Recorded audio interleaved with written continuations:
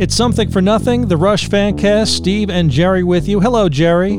Hey, Steve. What's going on? Well, I've been home for 8 weeks. That's what's going on. How about you? Yeah, I've been home the same time. You know, full disclosure, Jerry and I actually saw each other the other day. We met at a park. We stood very far away from each other. We had to exchange something for the podcast. Right. And it was like we were mobsters or something. Yeah. Meeting at a park. It was good to see you, Jer. Good to see you. Although it was very shady. You're definitely right. It was a shady meetup. Yeah, I was wearing sweatpants. It wasn't good. You can find us on Twitter at Rush Fancast, Instagram, The Rushcast, email Jerry. The emails keep pouring in, therushcast@gmail.com. The bass intro, as always, is done by our good pal Lex. We appreciate that. And today on the Rush Fancast, Jerry, we've got an interview for you. Yeah. And since we have such a great interview, we decided we'll just get right into it. He's the author of more than 90 books on hard rock, heavy metal, prog rock, and punk, including the new book, Anthem Rush in the 70s. It's going to be released on Tuesday, May 12th. We welcome to the Fancast Martin Popoff. Martin, welcome. Hey, thanks for having me, guys. Very cool. Really appreciate you joining us. So, Martin, in the book, you talk a little bit about your early years in the introduction. What was your introduction to Rush? How did you first hear about the band, and how did you become a fan? I have a hard time remembering that. The only thing I remember is that by the time 1976 rolled around, 2112 was being played in its entirety for the first time as a debut from Krem FM in Spokane, Washington. And, I was there ready with two fingers to, play and record, to record the thing. I was already, so at that point I would have been 13, me and my buddies, we were pretty woke and pretty quote unquote expert on all this stuff by probably 2 years earlier than that. So 11 years old. So I knew Rush, but I don't know if I came in on the debut or a Caress of Steel or Fly By Night or Caress of Steel. Certainly, man, 3 albums before that. We were woke to Rush by then, but I just can't remember. I don't have a specific memory before the recording of 2112. So this is your 4th book on Rush, right? Yeah.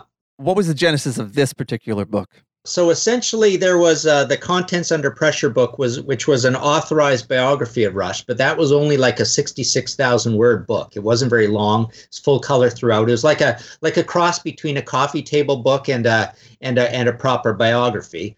And then, I thought, okay, that's it for me. I'll never write another Rush book. Then I got on with Voyager Press and did a whole bunch of big, thick hardcover coffee table books for them. And they had this illustrated history series, and they explained to me what it was, and I thought, yeah, I guess I can do that. I use no outside press in Contents Under Pressure, so I thought, okay, this will be no overlap. I'll use outside press, and plus they have semi-famous journalists write reviews of every album, so that's fine. So I thought, okay, now I'm done with Rush. And then they had another concept, this album by album concept, and so that was just talking with Rush experts, hopefully a few famous people, got Kirk Hammett in that, where we just go through a Q&A on every studio album. So that had no overlap. So I thought, okay, now I'm done with Rush. And then what happened was, since my authorized biography was through ECW, and ECW is also the publisher of Neil's books, and I also worked on the movie Beyond the Lighted Stage. I was there for, I think, 9 months straight, full time, at the research phase, looking up stuff, finding things, talking about who to interview and what would be the storylines and all that stuff. And I continued on working with Banger. This idea popped into my head that, and I transcribed a lot of those interviews used in the movie, and so much of it didn't get used. So this idea came up, and I just basically approached them at the Banger Barbecue one summer and said, what if I flipped you some money and we, I was authorized to use whatever we didn't use in the movie.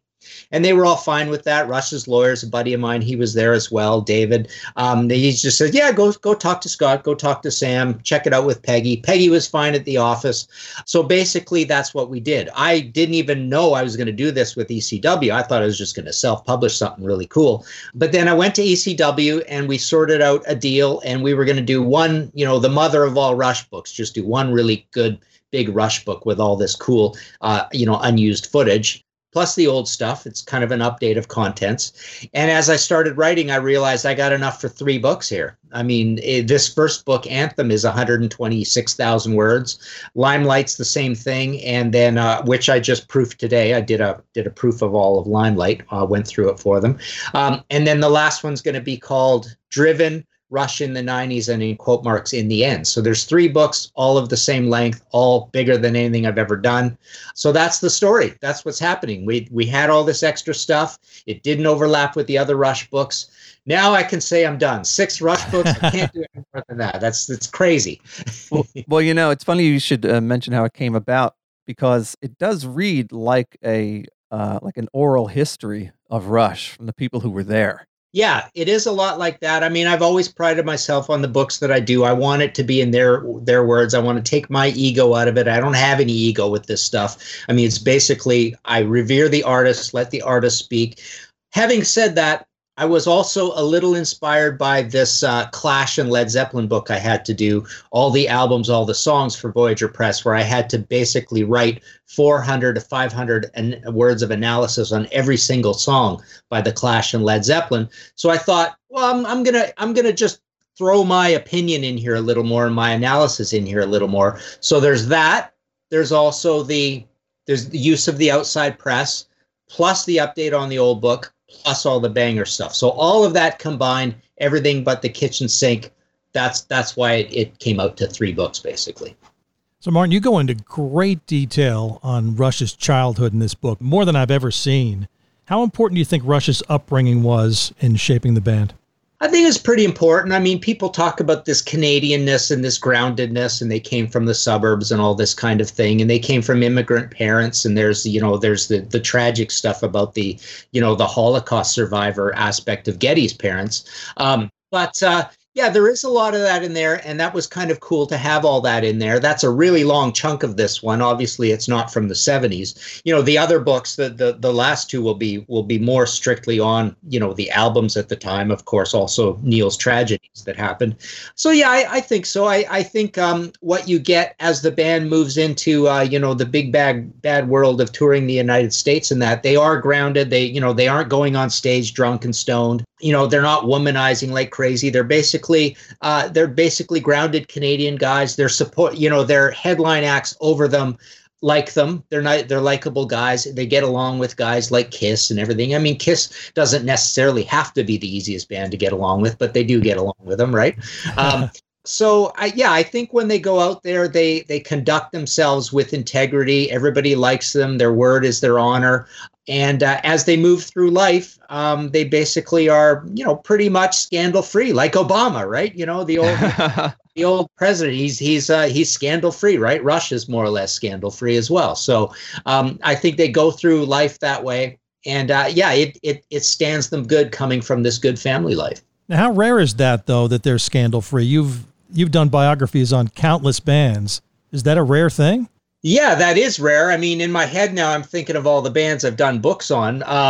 And yeah, I think there's problems everywhere. There's a lot of member changes. Obviously, Rush is probably, literally got to be in the top 1 or 2 percentile of bands that had stable lineups. Having just one member change the whole time. So yeah, that's pretty cool. And, I don't know if it comes out in this book or it's more the next book or the next one, but there is this fact about Rush that they also keep employees in the organization a long, long time. There's a lot of loyalty in the employees over time. People who are there forever. One manager right to the end, right? That kind of thing. I mean, that's even rare in itself. So I think that tells you a little bit about how reasonable they are. Right. Does that work together? Like, is it part of their musical attitude and the attitude they bring that to their business? Like, they're very focused on this and they want other people to also be focused on their business. So they keep bringing the same people back. Yeah, and they do have they have a level of quality they want to uphold, a level of integrity they want to uphold, and they know also to delegate to everybody who needs delegating to. They also, you think about the lighting show and the video and all that stuff. They're involved in all that, but they love to see people's careers grow. So there's all sorts of people all along the way. You think of Shelley at the office, rest in peace. Peggy Eddie at the office and Ray, everybody all along the way. There's a bit of a falling out that's mentioned in this book. I mean, Vic Wilson, there's a falling out. Ian Grandy, I suppose there's a falling out. Ian's falling out, I suppose, is more in the 80s book. I just noticed that as I was proofing it today. But yeah, there is this great continuity through everything they do, and it made for a good stable career without any sort of financial scandals either along the way. Martin, how about the addition of Terry Brown? He joined on when they were recording the first album. How did that boost the band's confidence to bring him on board? They loved him right away. They loved that he was English. They loved all their English bands, Cream and Genesis and all that stuff. So they loved having this exotic foreigner into their camp doing this. But he's still early on, as Geddy says. I think it might even be in the second book. Again, this is something I might have noticed today. But he says we all grew up together. We all developed together. The great thing, though, about Terry is that we escaped the 70s with all of those records sounding pretty darn good. I mean, you might complain that perhaps Caress of Steel is a little thin on bass. Maybe even Farewell to Kings is a little thin on bass. But 2112 sounds great. Hemisphere sounds great. Fly By Night, I think, sounds great. The debut sounds great for what it is, 1974. So he does a good job with them. He's not in there, tearing apart the songs. He's not that kind of producer. He's more of like an engineer producer. But essentially, for this demanding music, which is essentially progressive rock and heavy metal smushed together like a Reese's peanut butter cup, right? I mean, basically, Rush is inventing progressive metal. For this challenging music, Terry turns out to be perfect Johnny on the spot, and he essentially gets them a very clean, pristine, perfect high fidelity sound. If, like I say, maybe a little light on bass here and there. Yeah, that's one of the things in the book that I found most interesting is how he just came in at the end and saved that first album. Yeah, for sure. I mean, they were not happy with the way things were going. So the album is a little bit of a pastiche of two different producers. And I think the album sounds good. I mean, one thing people forget, that record for 1974, growing up in the 70s, there weren't a lot of heavy metal albums to choose from. And that was a really heavy album for 1974. I mean, up to that point, you had, a big whack of Black Sabbath albums and some Deep Purple and Uriah Heep. Bluish Occult had just started. They weren't that heavy. The Montrose album is awesome, and it's heavy. And it's probably the best American album for a lot of years, probably all the way up to Aerosmith Rocks, I would say. That Montrose album is classic. So that's 1973. But, Bad Company is just starting. They're not going to be that heavy. I think of Bad Company because it reminds me a little bit of, it is a little bit Led Zeppelin, meat and potatoes type of a record. But, it's a record that in conjunction with Geddy's voice, this strange novelty voice, and the fact that it's a pretty heavy album and the fact that it's an album that sounds a little bit Led Zeppelin-y, it's going to get attention. And it did get attention, and they basically got a record deal right away. We were really surprised to see how integral John Rutsey was in the formation of the band in its early days. Can you talk a bit about that and how important he was? Yeah. One of the cool things, of course, with the movie, one of my favorite things about the whole movie was, doing all that research grind and looking up stuff and interviews and finding footage and stuff. And then one day, I didn't happen to be there at the time, but one day, a couple of the other guys were rummaging through stuff at the Rush office, and they found this videotape with basically an odd format with a yellow sticky on it that says, "What the F is this?" And we get that back to the office, and that turns out to be that awesome high school footage of the band playing live, the only live footage there is of John, right? A full set, professionally shot by a TV station with all these rare songs on it and stuff. But to answer your question, that's where we see John is essentially the MC of the band in the early days. He's the guy announcing the tunes and all that. So he's kind of like the Paul Di'Anno of the band, the little bit dangerous guy, the Ace Frehley, right? The party guy. He's not taking care of himself, even though he's a diabetic. He's partying a little too hard. And as Alex talks about in the book, Alex maybe and Geddy too, he seemed to be into a little bit of the drama of the Friends stuff, like ostracizing people. And he's always keeping you on eggshells. And there's that story about ripping up the lyrics and that. So yeah, he's kind of like, he's different from Alex and Geddy, who are the childhood, high school friends who with the grounding. John's a little bit the flashy rock star type, right? And so there is this odd dynamic in the band.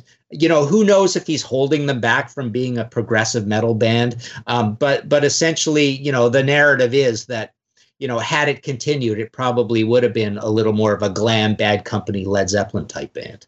The story goes that John left the band because of health reasons, but it really was a lot more than that, though, wasn't it? Well, it's pretty much mutual, right? It's, as the guys dance around it in there, Vic Wilson and the guys from Rush and everybody, I mean, essentially, it's like it was a mutual understanding, more or less, and probably more on the side of the non-John Rutsey side, saying we can't deal with this guy, we can't have him, we got to move on. He's slowing us down pretty much, right?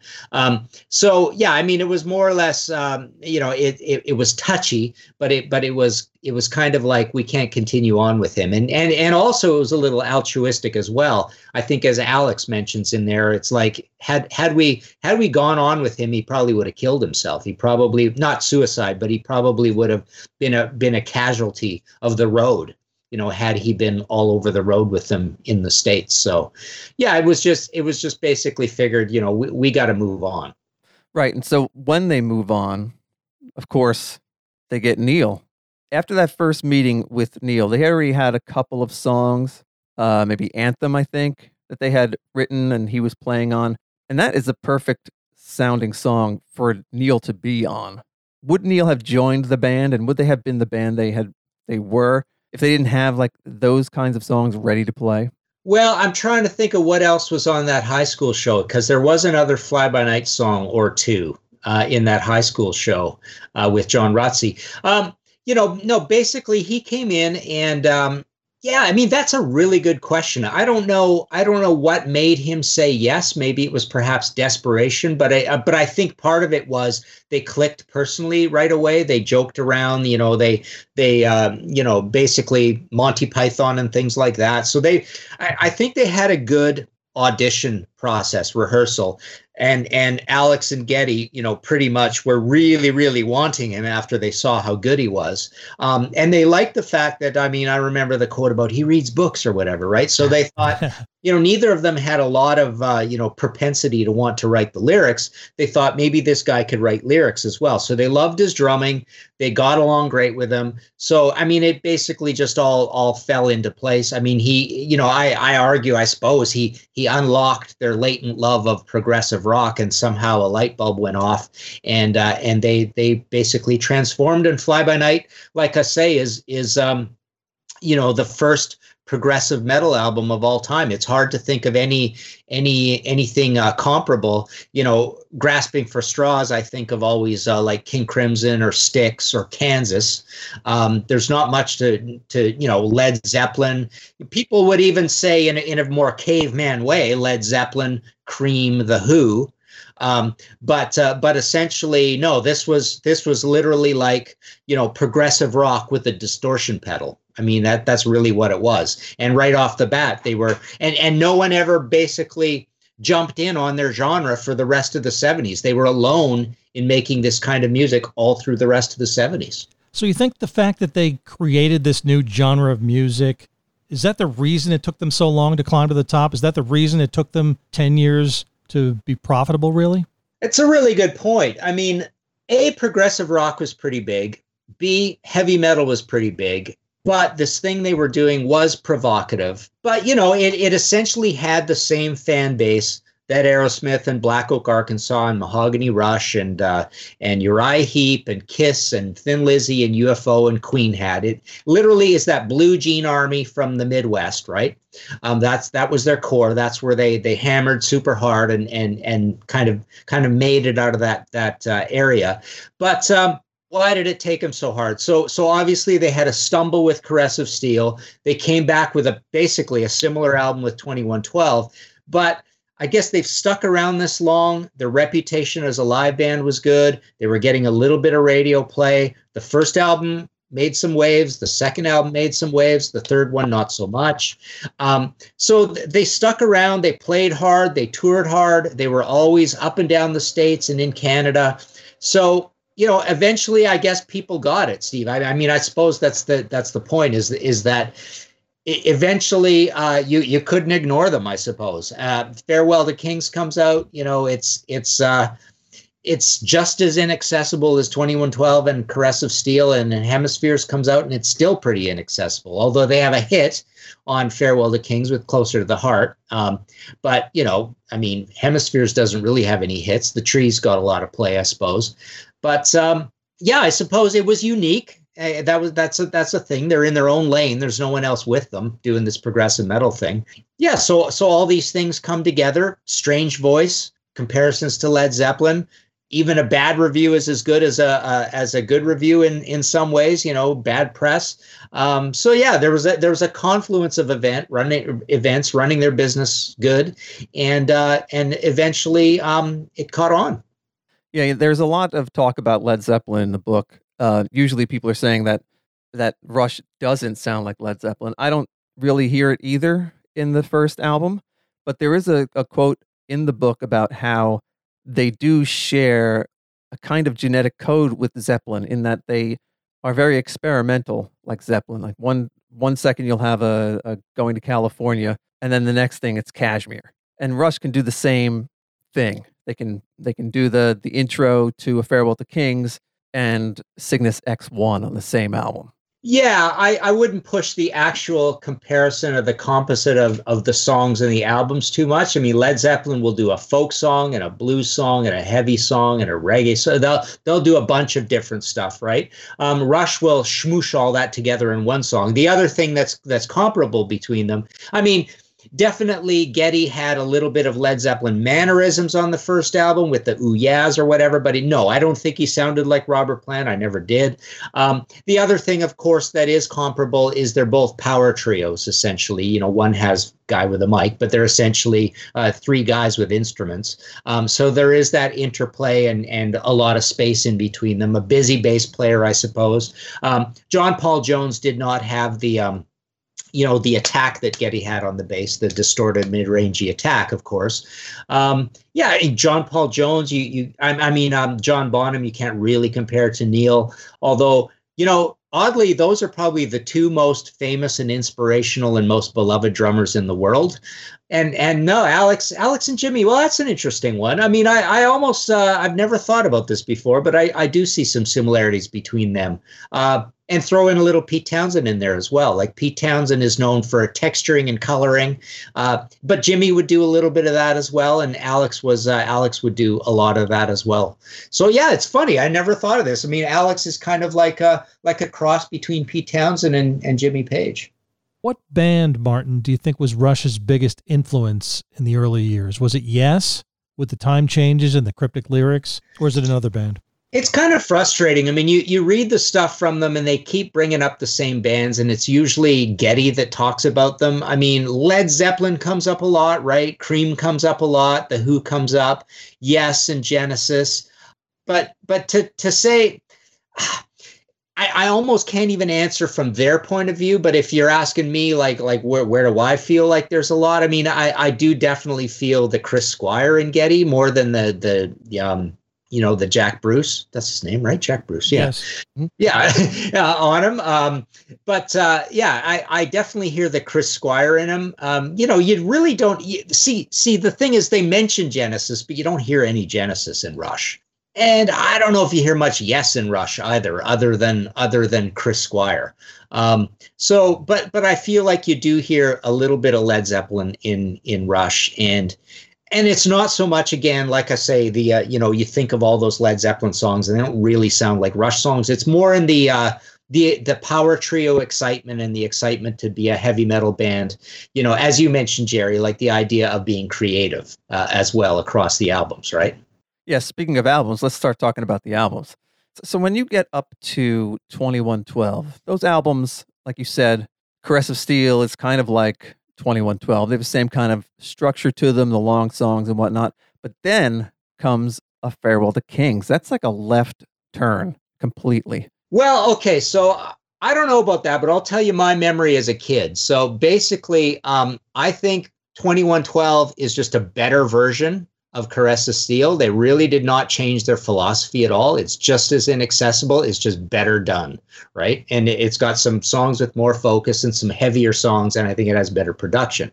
Farewell to Kings, we were ticked off when that album came out. I did not like it because it was too mellow. I mean, we wanted heavier the better, right? There was not enough heaviness on the album. There's that one little piece of Cygnus X1 where he goes crazy and starts screaming. That was cool. And a few other things were okay, but I thought a little bit of the bass was clipped off the bottom. It was too progressive. There was too much acoustic. But, at the same token, that was when I was starting to get into drumming, and I bought the big drum kit eventually. But I think I was, to be honest, I think I was just as influenced by Peter Criss as I was by Neil. But, I was getting into drumming. So when you're getting into bands and you're getting into music, you do get into the progressive stuff. So my mind was opening a tiny bit, but still I was basically a metalhead, right? So I would say, you say, Jerry, it's like really left field, but basically the two before it were pretty darn left field too. I mean, this had long songs on it as well, but yeah, I mean, it had the single on it. So I don't know. I mean, I think it's about as left field, but yeah, come to think of it, I suppose if you break it down, I never really thought of it this way. I would say there's at least a clutch of conventional rock songs, even on 2112, but even on Caress of Steel, certainly lots of them on Fly By Night, and then almost all of Rush is conventional rock songs. And that, you're right, it's kind of thrown out the window on A Farewell to Kings. Yeah, I just think if you, like you said, if you had a history of listening to 2112, the bombastic album in many ways, and then you buy A Farewell to Kings, and it opens up with a, 12-string guitar outside with birds chirping. Yeah. The whole recording in Wales thing and that. And yeah, it's like I say, as kids, so I would have been 14 years old. We were basically thought, what is this fancy pants, almost English crap, right? It's like, no, I mean, give us, give me, so this is the time of, what do we got here? So we got Aerosmith, Draw the Line. We've got Ted Nugent, Cat Scratch Fever into Weekend Warriors, Kiss is at their height, right? I'm loving Kiss at this time as well. So we've got, what do we got at this point? Rock and Roll Over's been out. Love Gun is out, right? 1977. Blue Oyster Cult is there. They're not that heavy though, right? Also Spectres, but you've got Moxie and Derringer and Tease and Nazareth, and Deep Purple's gone at this point. Black Sabbath's still around. So no, but basically all we cared about was heaviness, and this was not a heavy album. So I wanted to ask you, Martin, about All the World's a Stage. Live albums in the 70s were much bigger than they are now. How important was that album for Rush? I think it was awesome. I mean, this was the golden era of live albums. They put it out at a perfect time. It was a triple gatefold, which was so cool. This is the era of Frampton Comes Alive, Blue Oyster Cult, On Your Feet or On Your Knees, Thin Lizzy, Live and Dangerous, UFO, Strangers in the Night, Unleashed in the East, even Allman Brothers and Humble Pie. Like, live albums were a big deal. It was really cool to have live. Kiss Alive, obviously, and Kiss Alive 2. Aerosmith Live bootleg. But no, this was a good, fiery, heavy live album. That was the other thing. It was really heavy. I mean, it was, this was a little bit like Kiss Alive in that you got kind of more explosive versions of these songs than you got previously, because they were pretty staid and sterile on the studio albums. And here they were just rocking out. I mean, it was for that, what year? This is late 76, right? So this is like later in the same year as 2112, right? So it's like that perfect year for live albums, really. And so we love that. I mean, it basically, it almost like reinforced or underscored how this was essentially a heavy metal band. And if you read all the reviews back then, I mean, Rush was just basically considered a heavy metal band, like Cavemen, right? Here we're talking about them as a progressive rock band, but no, I mean, the press just considered them like absolute Neanderthals. And then after that, after A Farewell to Kings, we have Hemispheres. Now, since you were buying the albums fresh back then, what was your first reaction to Hemispheres? It was almost like the shock of This Is the New Rush had set in from A Farewell to Kings. So when Hemispheres came out, it was like, okay, it's kind of similar to Farewell to Kings, but I liked it more because I thought this is the best sounding Rush album of the 70s. I thought it had a nice, rich bottom end to the drums. It had bottom end to the bass. The guitars were really powerful. I mean, I thought it had really good guitars. The writing was not much heavier than A Farewell to Kings, but essentially, we could appreciate the fact that it was essentially Alex with a distortion pedal from start to finish. I mean, the whole album is pretty much heavy rock. I mean, if you want to talk about what is the quintessential progressive metal album, this is probably it. The entire album is heavy, and the entire album is progressive at the same time. Like I say, the writing is not, I mean, it's fairly melodic writing. My favorite Rush song of all time is on it, Circumstances. So yeah, I mean, I was pretty much on board, and I'm also becoming more of a drummer, so I'm into it. So yeah, I thought it was really cool. And to me, to this day, I think a lot of deep Rush fans, and myself included, might, on any given day consider it their favorite Rush album. I mean, I might go with Signals, but I also might go with Hemispheres. And that album, Martin, was so difficult for them to produce and record. It's been said that it almost broke the band. It was just so difficult. Is that why they decided to veer away from the long, epic songs? I don't know if I buy that completely, because when I look at Permanent Waves, it's just as proggy and just as complicated. But yeah, the one thing Geddy always talks about is how it was more or less done in keys that were hard for him to sing. That was one thing. And yeah, a lot of those songs are really pasted together. There's nightmare stories about La Villa Strangiato, for example. But I think they had decided, I mean, that's more important than what we think. I mean, they had basically decided that we cannot do this again, right? But the laughable thing is they essentially do it again. I don't see a big, huge lick of a difference between this and Permanent Waves. I think they're just as complicated and weird and all that. And they're long songs. Okay, so they don't have the 12-minute songs anymore, but they still got a few pretty long songs with a lot of parts all over Permanent Waves. Now, Rush opened for Kiss quite a bit, as you mentioned, in the 70s. How important was their relationship with Kiss, and how do you think that shaped their thinking when later on they became headliners? I think they got along with Kiss, and Kiss treated them pretty well. I suppose they looked at Kiss also for various things what not to do. And even musically, they realized they were very different from Kiss, but I think they also appreciated what Kiss was doing. It's almost like I could imagine them looking at those guys and saying, you know what, different strokes for different folks. They're obviously their crowd loves them. We're appreciative if any of their fans like us. So they're seeing this great gamut of bands, like all my favorite bands Rush essentially toured with all through the 70s. It's pretty amazing that they're out there on the same circuit with the likes of Thin Lizzy and Queen and UFO and all these great bands, right? I don't think they ever played with Black Sabbath or Deep Purple. I suppose there's a lot of bands they didn't play with that I appreciate as well, right? Did they ever play with ZZ Top? That's an interesting one too. Another power trio, right?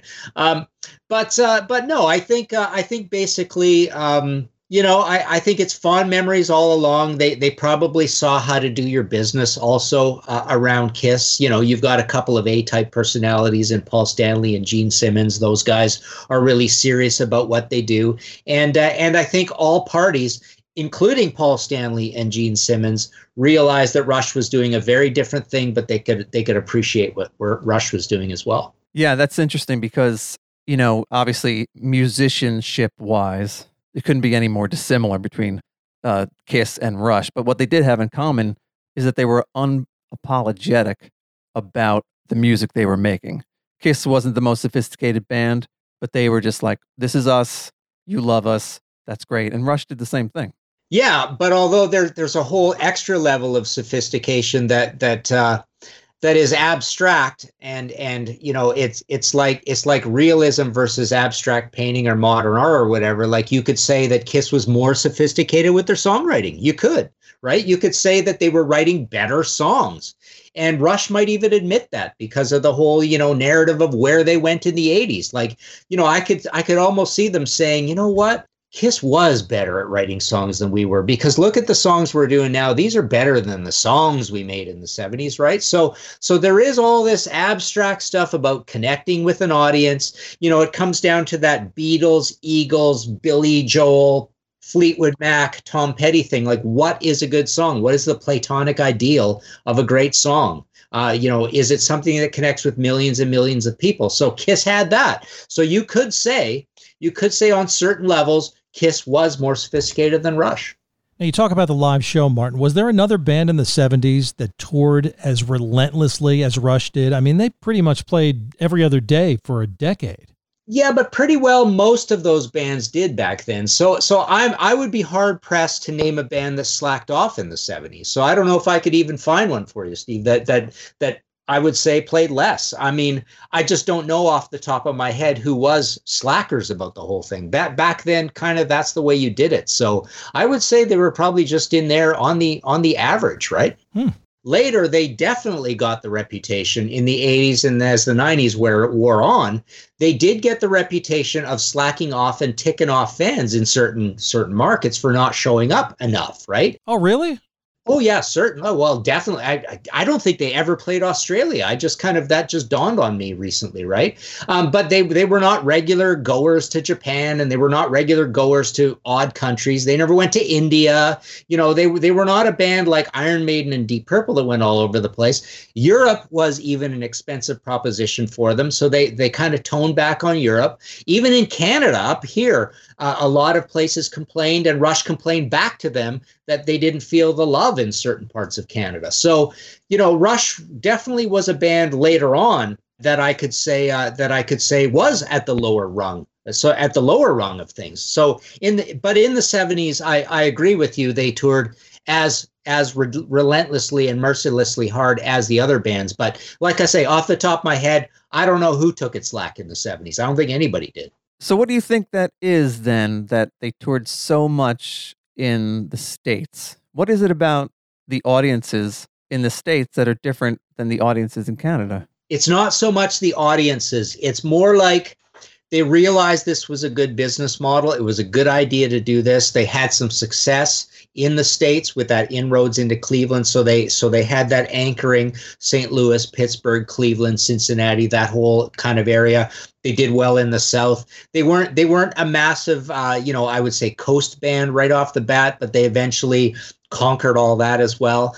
The Americans more or less just embraced them. I mean, they spent a lot of time there. The problem with Canada has always been that all of the places to play are few and far between and spread across a large, expanse of land. But having said that, when you actually are from Canada, you don't have the passport and the visa problems either, and the going through the border. So, but it is a kind of an interesting part of the Rush narrative that they never felt that they did well enough or received well enough or loved well enough in the Maritimes. But the Maritimes was always hard to get to. It's hard to drive all the way, zigzagging all the way over to Halifax and Moncton. There are no really big cities over there.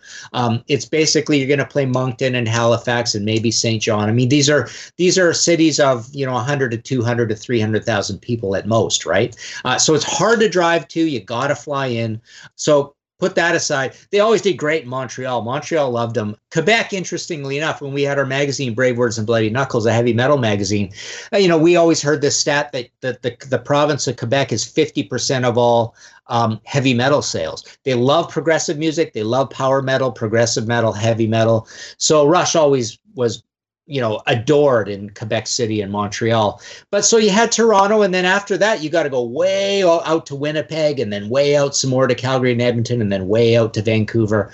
So it's just a pain. And, they did it. They did it regularly enough, but it always was, an extra chore. It's much easier to just bounce between all these cities all over America. And did money have something to do with that, Martin? Was it more financially sound to tour the U.S. than Canada? Well, I don't know. I mean, like I say, it's much worse. The money and the problems with visas and passports is much worse if you're actually not from Canada. So they didn't have that obstacle. But no, I mean, essentially every Canadian city was like any American city. So you'd get the same kind of crowd. But I mean, you'd have to bounce back and forth like a lot of bands would basically rabbit hop from, Rochester and Buffalo into Ontario and then back, or they would go from Seattle and Spokane into Vancouver and back, that kind of thing, right? So it always is a little bit of work, but no, I mean, they basically, they were embraced by, and the other thing is there are all these tour circuits that they could be part of. So when they were a support act, there were all these packages they could jump on and off all the time, all over the States. So that's the other thing. If you were a band from England or a band from the States, there was less activity happening north of the border. That activity was all bouncing around Bing Bang Bong, Black Oak, Arkansas, and God knows who, right? All these crazy bands, Spooky Tooth and whatever, right? They're all going all over Blue Oyster Cult, of course, all over the States all the time. But like, for example, I'll give you an example. Bands like REO Speedwagon in Kansas and Black Oak, Arkansas, they practically never came up here. There are certain bands that just ignored Canada. So there was a lot of activity to jump on in the States. So that's where you spend your time. You mentioned in the book, Martin, that Rush is one of those love it or hate it bands. Why do you think that is? Is it Geddy's voice? Is it something else? Well, it's definitely Geddy's voice, but there's also this idea that the critics do not like progressive rock and the critics do not like heavy metal. And Rush was doing both in your face. And, and there's a little bit, you can understand a little bit back to this idea of what's the perfect song.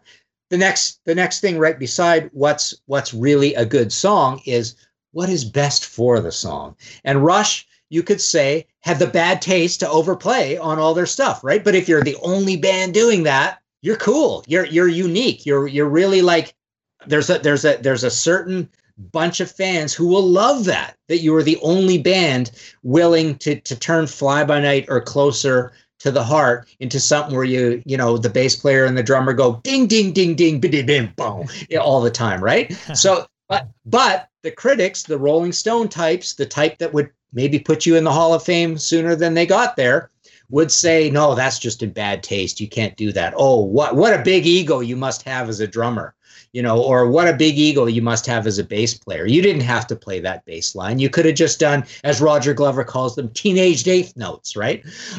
So it's interesting. So you could say that a lot of people were just annoyed by the amount of playing Rush thought they had to do in these songs. So you had that. So they're thinking these guys have big egos and they're pompous, right? You have the innate hatred of progressive rock and the innate hatred of heavy metal, and then you've got Geddy's voice. But we love them. That's all that matters. You refer to a lot of other 70s bands in the book, Martin. Aerosmith, Kiss, Styx. Is Rush just as important as those other bands in the 70s? Absolutely. And over time, they become even more so because some of those bands fade and some of those bands stumble and do things that you don't like. I mean, Rush maybe does that as well. But Rush, basically in 1980, they became a headline act forever with a massive show, as massive as anybody's. I mean, Kiss gets all the credit for having a big show, but Rush probably has a bigger show than Kiss. And they probably almost, for decades, probably had a bigger show than Kiss, right? People forget that kind of stuff, right? So they remained a massive band. They got bigger and bigger all the time. They had tons of integrity. Basically, you could say that, for example, let's pick Styx, for example.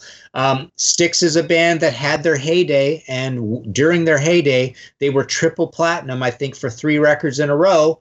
So they were bigger than Rush by a long shot. But that heyday went away and never came back. I mean, they're a great live band and they've gone on and done all this stuff, but they more or less stopped making lots of records. Aerosmith, on the other hand, became super massive. They became really, really, really big, sold more records than Rush. So Aerosmith and Rush, you could say Aerosmith is kind of on the same stature. Kiss never sold as many records as Aerosmith. Probably they're kind of in the same camp as Rush, but they also, people love them and they're celebrated for the continuing, live presence being in your face. So a lot of bands faded. I mean, Blue Oyster Cult was bigger, but then they became smaller. Ted Nugent was bigger, but then they became smaller. He became smaller. So Yeah, I mean, when you look back at it, I mean, Rush essentially has got to be in the absolute very top tier in terms of the impact they leave after they're gone, because they were basically killing it as a live act and still making records all through the 80s and 90s as much as any of those bands were. So absolutely, they were absolutely at the top. So this book, Martin, is out on Tuesday, May 12th. When can we expect the next two installments, the 80s and 90s? So Limelight, Rush in the 80s, comes out October 2020 this year. And what's it called? Driven, Rush in the 90s and in quote marks in the end, comes out spring 2021. And so that takes you right up until the end of the band. So yeah, that's it. I mean, this one is out. I've had them for quite a while, not quite a while, 2-3 weeks. So I've been at martinpopoff.com. I've been signing and shipping them out of the office here feverishly, furiously, signing different things each time. Not too many different things. I only got 4 different things I signed, but no, out of my office, I mean, my main business essentially every year is not so much royalties or the writing or advances or any of that. It's actually being a mail order guy. So I anything that I have in print, I have copies in my office that I'm signing and shipping all the time. So at martinpopoff.com, I've been sending out this first one quite a bit already. So that's the place to get it, martinpopoff.com. That's where we go to get the book. Yeah. Best place for now. The name of the book is Anthem, Rush in the 70s. Martin Popoff, thanks so much for joining us. We really appreciate you being with us today. Thanks, guys. Great questions. You guys know your stuff, so I expect that. But no, this has been a lot of fun. Yeah, thanks so much. So, Jared, Martin Popoff, I mean, what a knowledgeable guy on Rush. I mean, he knows everything about this band. He knows everything. He does. It was great talking to him. We could have talked to him for 4 hours probably. That's a lot of research he did. Well, the great thing about it is he not only knows about Rush, but he knows about every other band. This guy has written a biography on pretty much any band you could think of. Yeah, he's definitely a good partner for trivia night. Yeah, no, it's good. I mean, if you want to compare Rush to Aerosmith like he just was, I mean, he's the guy to talk to. He knows everything about Aerosmith. He knows everything about Rush. He knows everything about Led Zeppelin. I was listening to his podcast. He actually has a podcast called History in 5 Songs. History in 5 Songs. That's it. I was listening to it today. It's great. So when you're done listening to our podcast, you can listen to his. Yeah. He doesn't talk about Rush all the time like we do, but if you're a fan of all sorts of bands, he's the guy to listen to. Yeah. So anything else jump out at you about the interview? Something you didn't know that you were surprised by? No, I mean, I'm with you. I was surprised by the early years with John. Yeah. I knew that John had left the band because of health reasons, but I had no idea that there was such tension between he and Geddy and Alex. Yeah. So I didn't know that either. Yeah. So it seemed like the end was going to happen whether John was sick or not. Probably, yeah. You can follow us on Twitter at RushFancast, Instagram, The Rushcast, email Jerry at therushcast@gmail.com. And Jer, please give me a quote. I do have a quote. Nice. You ready for this one? Oh, I'm ready. Born ready. Leave out the fiction. The fact is, this friction will only be worn by persistence. That is beautiful. Isn't it? Have a good one. Bye.